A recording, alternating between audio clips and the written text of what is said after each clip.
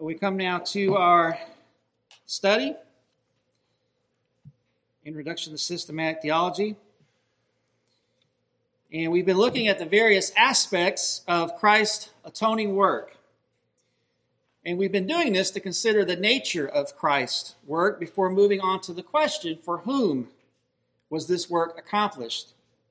We looked at expiation, propitiation. Last week we looked at reconciliation. Well, today we're going to consider the aspect of redemption. Now, there's a word you don't hear very often, except maybe in church circles. Maybe the closest thing you hear is the word redeem, like when you're at Chick-fil-A wanting to redeem your reward points. And that word certainly has that idea, that is, to make good on a promise or an obligation. Prior to that, the word redeem was used to convey the idea of being delivered from sin and death. And so, generally speaking, redemption conveys the idea of deliverance. And of course, the Bible certainly speaks of Christ delivering people. For example, in 1 Thessalonians 1:10, Paul writes that we are to wait for his Son from heaven, whom he raised from the dead, Jesus, who delivers us from the wrath to come.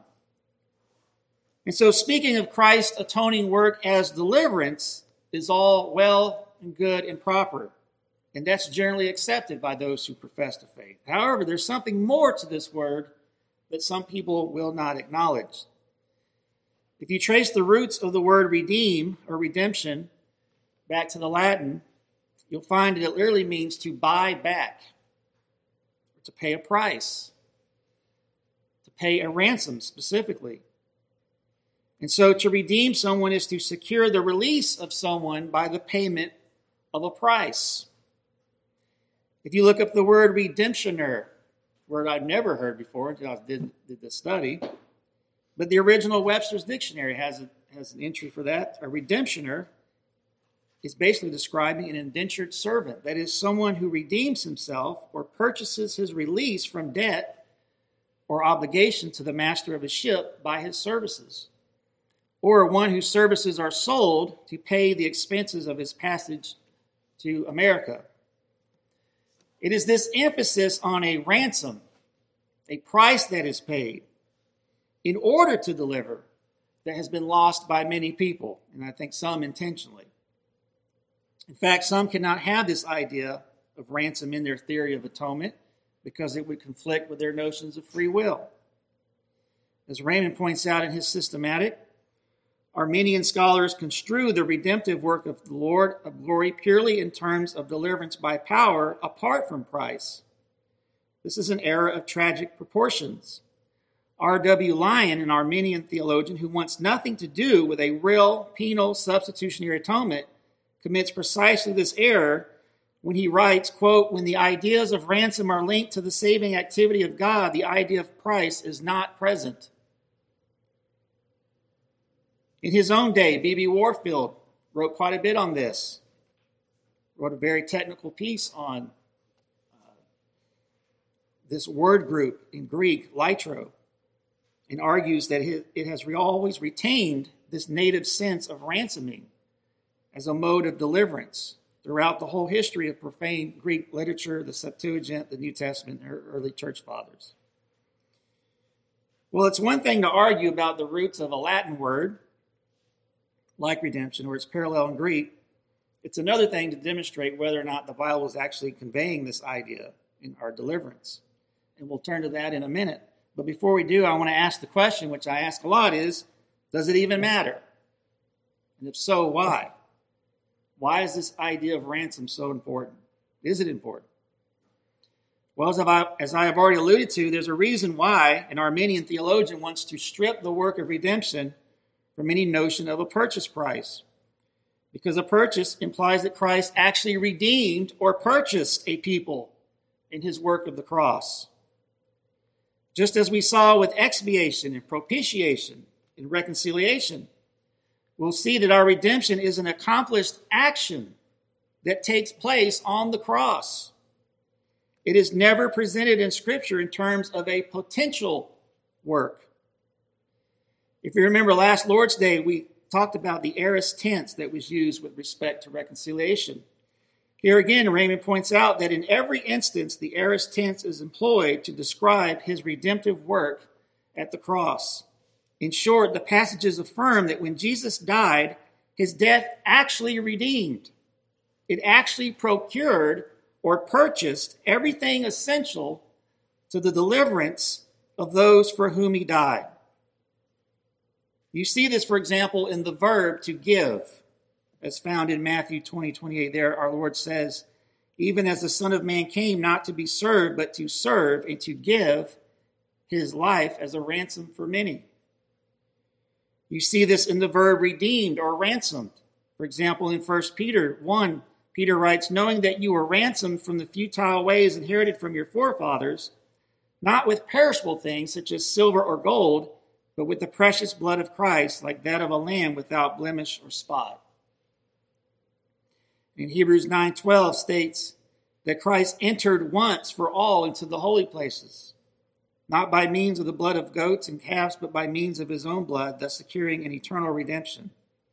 And then he goes on in verse 15, therefore he is the mediator of a new covenant, so that those who are called may receive the promised eternal inheritance, since a death has occurred that redeems them from the transgressions committed under the first covenant. Paul writes in 1 Timothy 2:6 that Christ gave himself as a ransom for all, which is the testimony given at the proper time.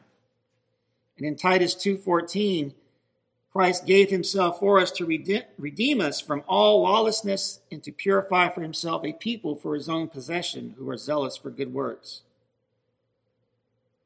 And then you have the verbs bought or purchased, as seen in the following text. Paul writes in 1 Corinthians 6:20, for you were bought with a price, so glorify God in your body. And in 1 Corinthians 7:23, you were bought with a price. Do not become bondservants of men.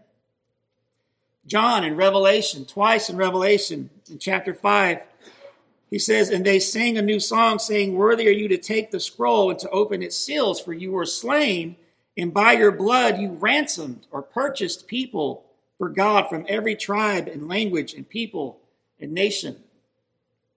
And then in chapter 14, we see the 144,000. It says they were singing a new song before the throne and before the four living creatures and before the elders. And no one can learn that song except the 144,000 who have been redeemed from the earth. They've been purchased. Then Acts 20, verse 28. Pay careful attention to yourselves and to all the flock in which the Holy Spirit has made you overseers to care for the church of God, which he obtained with his own blood. All of these verbs, to give, to redeem, entered once for all, to purchase, they are all expressed in terms of a completed action to convey the idea that Christ's death actually redeemed. It did not potentially redeem, but it actually purchased not only the specific people whom God is going to redeem, but purchased everything these people would need in order to be redeemed. We referenced the verb to give in Matthew 20:28. Let's look at that verse again and make some more observations. Even as the Son of Man came not to be served, but to serve, and to give his life as a ransom for many. The Greek here that's translated as a ransom for many is latron anti-polon. And I just point that out because if you remember last Lord's Day, we talked about this preposition anti. It means in the stead of or in the place of. An antichrist is someone who's acting in the stead of Christ and in place of Christ. Here, Christ is clearly speaking of his death as a sacrificial death that is offered up as a ransom in the place of others. And so this ransom is substitutionary in its nature. We referenced 1 Peter 1 to highlight the verb ransom, but notice the contrast Peter makes with the ransom of Christ to other things. He says, knowing that you were ransomed from the futile ways inherited from your forefathers, not with perishable things such as silver or gold, but with the precious blood of Christ, like that of a lamb without blemish or spot. Here, Christ's blood is contrasted with silver and gold. therefore supporting the idea of a payment that's rendered for our forgiveness. Again, we referenced John in Revelation 5, where he tells us that Christ purchased people from every tribe, nation, and tongue. And in Revelation 14, where the 144,000 were the only ones who could learn this new song, a group redeemed from the earth. Well, in both places, John is using a Greek word group here, which was commercial terminology of the marketplace. And he's doing this in order to teach the same concept, that redemptive deliverance requires a payment price. Now, as I was thinking about all these things, I know analogies are imperfect, but I came up with one to kind of get you to think about this aspect of a ransom price and why it's so important and why I think some people try to suppress it. You know, last year, or not last year, but at my last job when I was delivering beer, you know, I used to go down to Miami every week for 2 days, spend the night. And my first day would be like, 15 to 20 hours. I'd spend the night and then work Friday. But one Thursday night, there was some big music festival. I mean, there was just thousands of people all over the place. It was like 9 o'clock at night. I've been working for like 16 or 18 hours. I'm tired. I got one stop left. It's a bar I've never been to. So I'm in this big old huge truck, people all around me. I'm driving. It's dark. I think it was even raining a little bit. I'm trying to find this place. I go through this intersection. All of a sudden, I just see a whole group of cars just come out of nowhere, like to the side of me. It's like, what did I just do? I think I just ran a red light. I completely missed the red light. It was in between two overpasses because I was so busy looking for things. So when I got back to the warehouse on Friday, I told my boss, we may be getting a ticket in the mail. Just take it out of my paycheck. He said, well, you don't have to worry about it because it's your first one. We'll pay for the ticket. I'm like, great. So that was $150 or whatever more that I didn't have to worry about. Now imagine if my boss had come to me a few weeks later with the ticket in his hand and said, here you go, Jason, pay for it. I'd be like, what are you doing? I thought you guys were going to pay for it. Didn't you pay for it already? And imagine my confusion if the boss went on to say, well, yeah, we paid it, but you need to pay it too. That doesn't make any sense. Something's wrong here. Why am I paying for something that you said you already paid for? Is my boss lying to me? Did he not pay it? Did he only pay for some of it? Does my boss even understand what the word pay means? Something's not computing here. No one would expect to have to pay for something when they were told that it was going to be paid on their behalf by someone else. Well, let's carry this over. We know from Scripture that there's going to be people in the end who end up in hell for eternity, paying the price for their rebellion and sin. Romans 6:23, for the wages of sin is death. But if Christ is said to not only purchase a people, but purchase everything necessary for their salvation, how can those same people end up in hell paying for something that was already paid for? Is God lying to us about what he did? Did Christ not pay it? Did he only pay for part of it? Well, the lazy and wrong answer is to say, well, we just got a paradox here. It's just, we can't resolve it. Just got to live with it. Or you can supposedly resolve the problem by removing this aspect of ransom out altogether. But beloved, understand this contradiction that's created is not created because of Scripture. It arises because of the false premise that is snuck into the equation that has no biblical warrant. That false premise being that Christ paid the price for every single person without exception. Well, we don't want to go there because that'd make us mean old Calvinists. Well, call it whatever you want. I don't care. The force of the biblical language here is clear and undeniable. So much so that Raymond writes, quote, Christ's cross work is seen in the New Testament material as a redemptive act.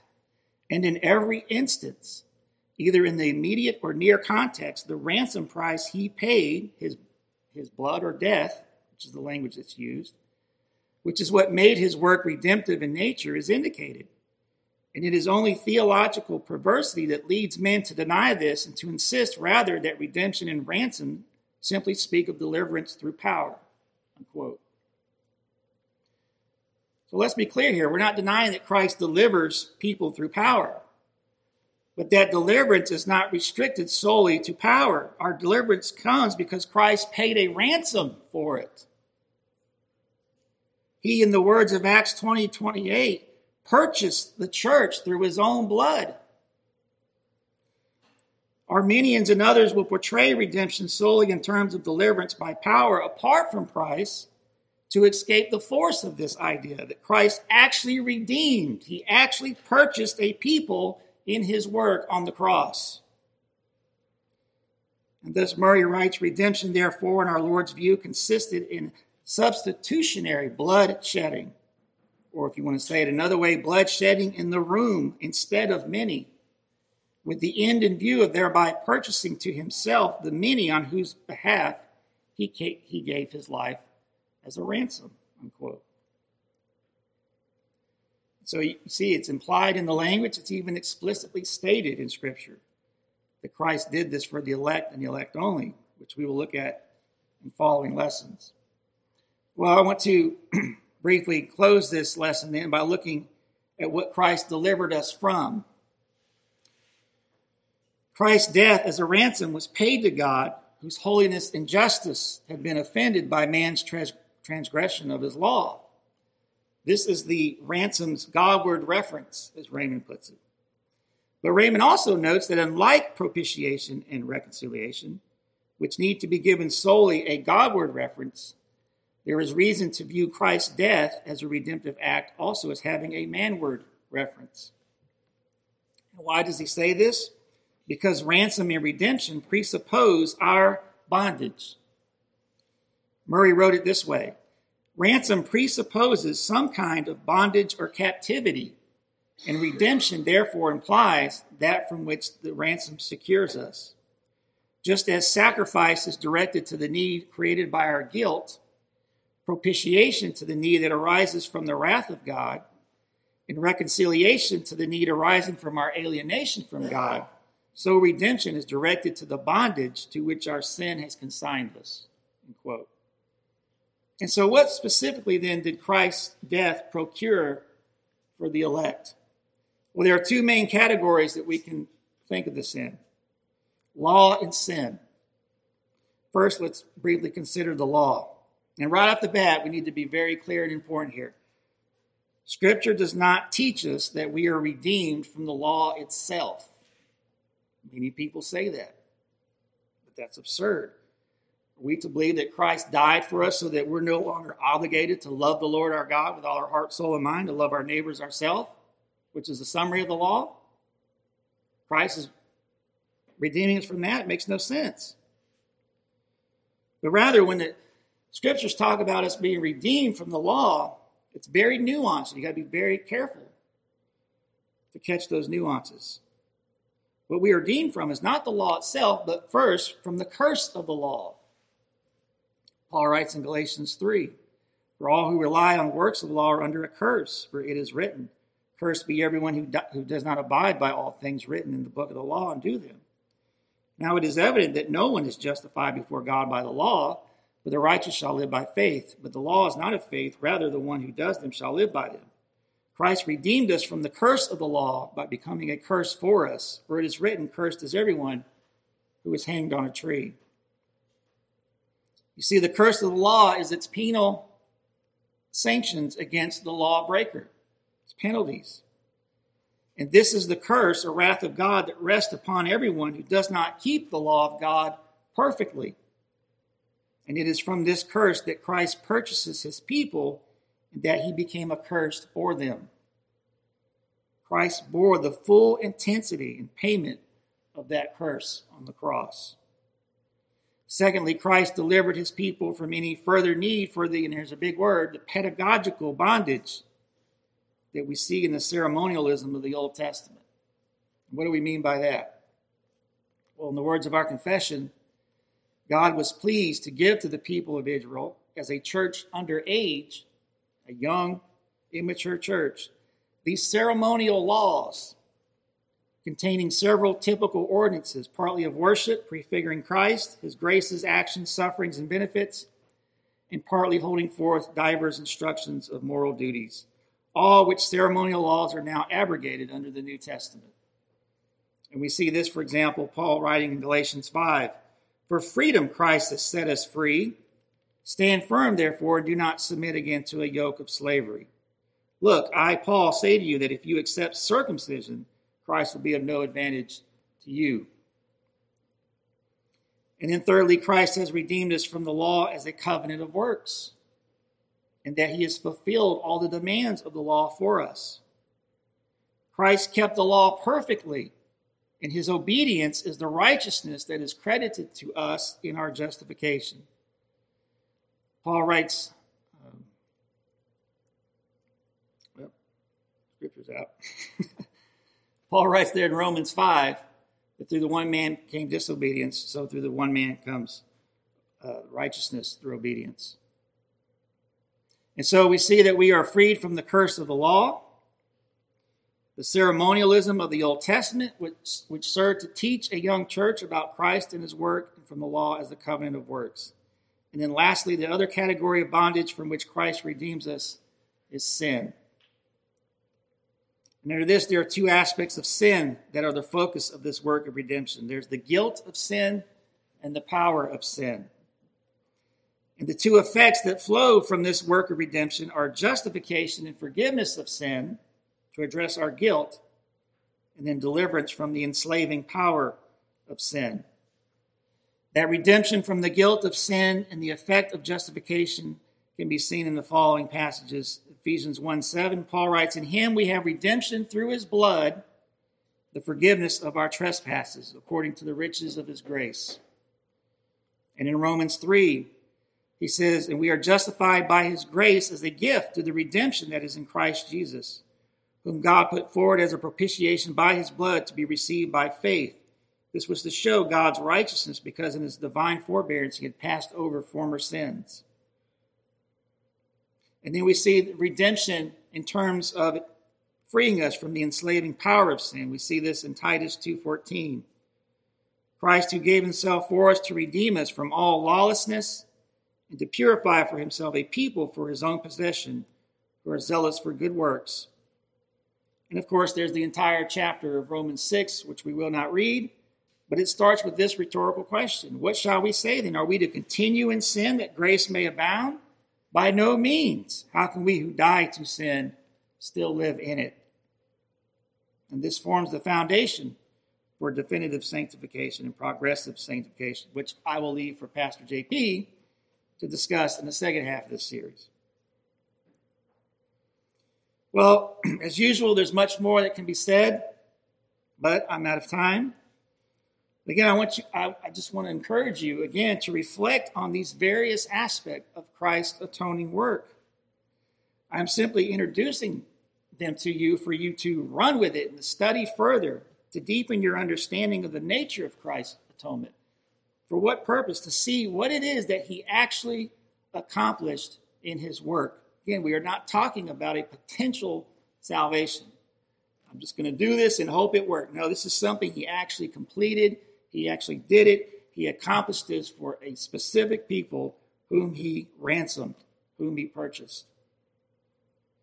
And if you really get that figured out, like I've said before, when we get in this question of for whom did he do this for, it should be fairly obvious.